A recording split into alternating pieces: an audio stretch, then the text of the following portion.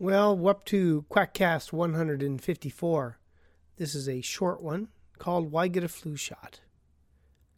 Actual discussion. Parrot, I want Ebola vaccine for my child. Doc, there isn't one, but we have the flu shot. Parrot, we don't believe in that. So much of what we are for in science-based medicine is reflected in what we oppose. All the pseudo-medical interventions and scams. It is not always a positive message. Forever noting why you should not be participating in a given bit of fantasy-based medicine. We are often the naysaying curmudgeons of the medical world. Even for medical topics about which I am in favor, such as vaccines, much of my prose and my podcasts have been devoted to countering myths and lies about influenza vaccines, or why the Cochrane Review is messed up, or why healthcare workers are dumbasses for not being vaccinated. Well, no Debbie Downer or crotchety Chryslip today. Nope. Today we are going to ride our rainbow unicorn to the land of happiness and immunity and discuss briefly some of the reasons why you and yours should get the influenza vaccine. There are many fine points about the flu vaccine that makes conclusions from the literature problematic. What are the circulating strains? What strains are in the vaccine? Who is getting vaccinated? The quality of the studies. Influenza is a complex and complicated disease. If you are a preponderance of the literature kind of person, as I am, you may find that the 23,600 plus articles on influenza vaccine mostly point to widespread moderate benefit of influenza vaccine. Although, as always in medicine, for every study you can find an equal and opposite study, and the quality of the studies are variable. If you're interested, you can go to Science-Based Medicine and find the links to the other influenza posts that I have written. The flu vaccine decreases your chance of getting flu. Note, decreases your chances. That remains the worst aspect of the flu vaccine. It is not as effective as other vaccines, but it does decrease your chances of getting flu. Even the biased, cherry-picking, awful Cochrane Review has to admit efficacy. Quote, parenterally administered influenza vaccines appear significantly better than their comparators and can reduce the risk of developing influenza symptoms by around 4% if the WHO recommendations are adhered to and the match is right. However, whilst the vaccines do prevent influenza symptoms, that is only part of the spectrum of clinical effectiveness, as they reduce the risk of total clinical influenza symptoms by around 1%. And, quote, while parenteral vaccine efficacy against seasonal influenza is around 75% for the WHO recommended and matched strain, its impact on the global incidence of clinical illness of influenza is limited, around 16% in best case scenario. That despite their disingenuous attempts to sabotage their results, that's why my gaster is always flabbered at their disingenuous attempts to sabotage their own results with anti-vaccine editorializing. Sorry, kinder, gentler. But when I reread their meta-analysis, my rainbow unicorn begins to sob. The CDC estimates vaccine efficacy at around 60%, although it varies from year to year and from population to population. In the elderly, the high-dose influenza vaccine drops the risk of influenza, although the standard vaccination has efficacy as well. The vaccine has variable efficacy in other populations, but is effective in dialysis patients, diabetics, and immunosuppressed patients with cancer, to name but a few. I could not find a population where influenza vaccine did not have some benefit, although it does not provide perfect protection.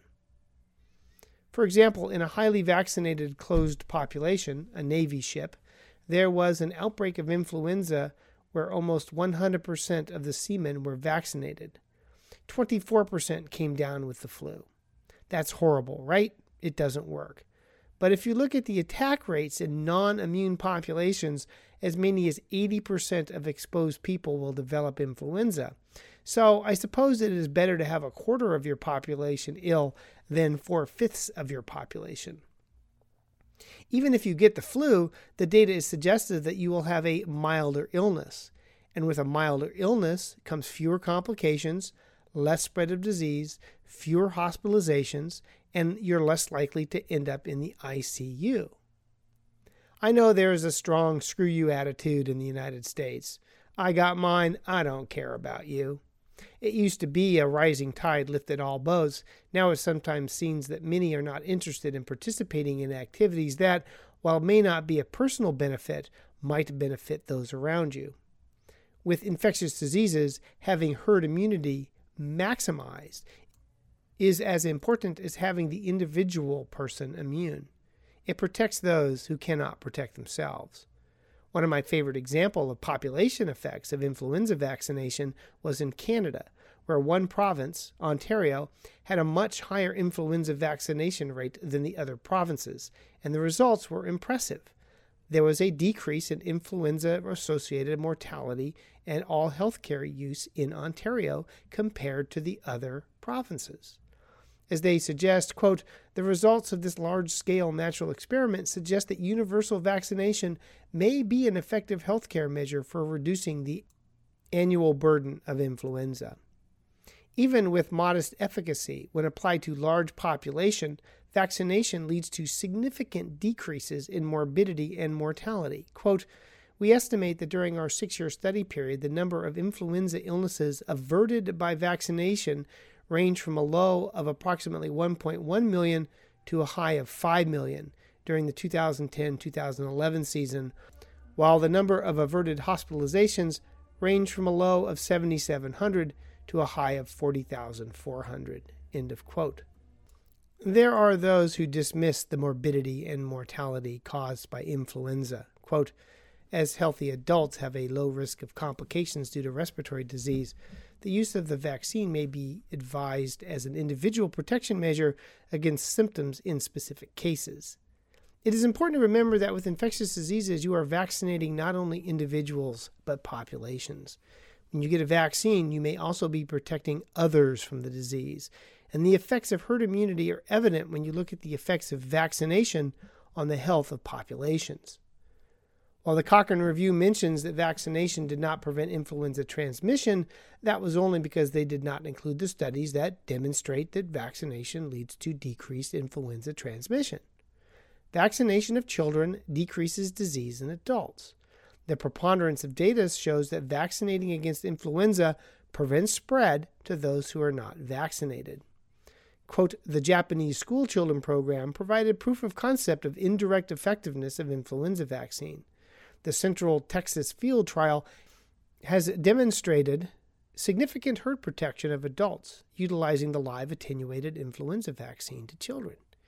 Immunization of less than 20% of children at the intervention site resulted in an 8 to 18% reduction of medically attended acute respiratory illness in adults compared to rates in the comparison sites. And when health care workers are vaccinated, patients have decreased mortality. And the benefits spill over into the community. Quote, for every 15 healthcare providers who get vaccinated, one fewer in the community will contract an influenza-like illness. Not bad for protecting yourself and others. I think of the flu vaccine like seatbelts.